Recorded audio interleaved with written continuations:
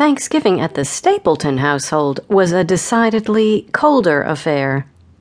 A formal dinner was served on china that had been handed down through no less than 6 generations, while the staff, both the regular household staff members and those who were hired to make sure the meal went off without a hitch, stood at attention around the spacious dining room. Crystal rolled her eyes at the pretentiousness of having stiff-backed servants wait on their every whim, as relatives, noted guests, and more than a few politicians would stuff themselves on food that her mother hadn't cooked, but that she was complimented on just the same.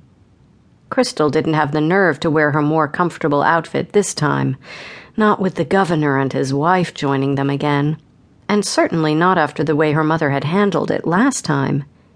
She'd come home one afternoon to find her closet raided, her favorite outfits replaced with business suits and formal dresses. Even her t-shirts and pajama pants had been replaced with silk nightgowns, and Crystal couldn't even think about where her underwear and sports bras had gone to, only to be replaced with pieces that made her blush just thinking about them. No, this time, she played the game the way her parents expected her to.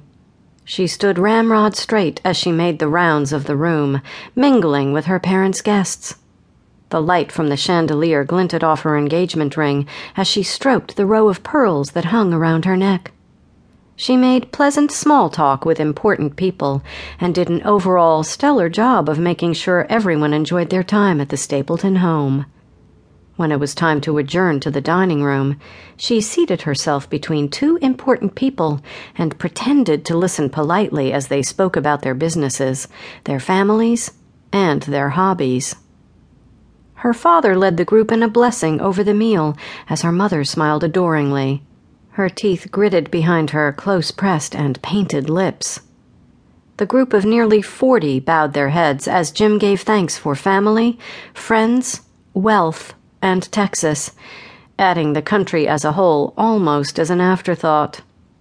With a collective "Amen," the group began chattering at once as plates were piled high with the help of the kitchen staff who moved among the guests.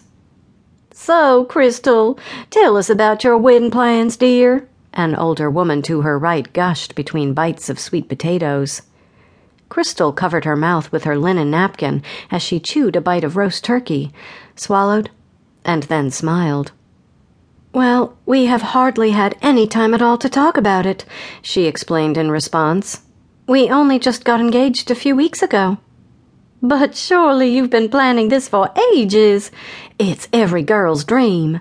And to be marrying a young man like Dale, well, I'm sure you know how lucky you are," the woman replied, as though the wedding and the union were Crystal's crowning achievement. Crystal smiled at her politely, then shook her head slightly. She opened her mouth to answer, but caught the glare her mother was casting in her direction. Well, my mother is actually helping plan the wedding. I'm just far too busy, and, of course, you know she has exquisite taste. If left up to me, I'd have us married at some tiny church, and the reception at Arby's. Mother knows all the right things to do."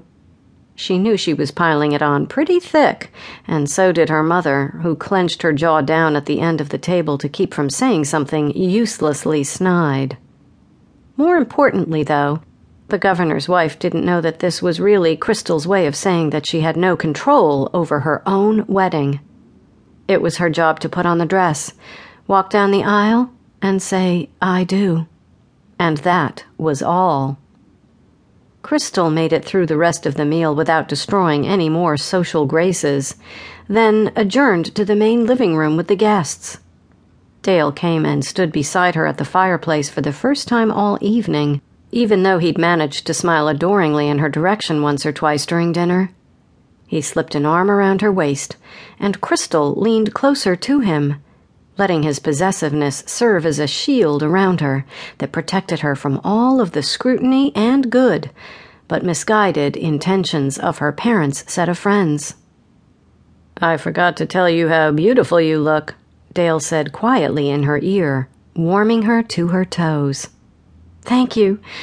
You're quite handsome yourself, you know," she answered. But aren't you uncomfortable in that suit and tie? I'd feel stifled in it.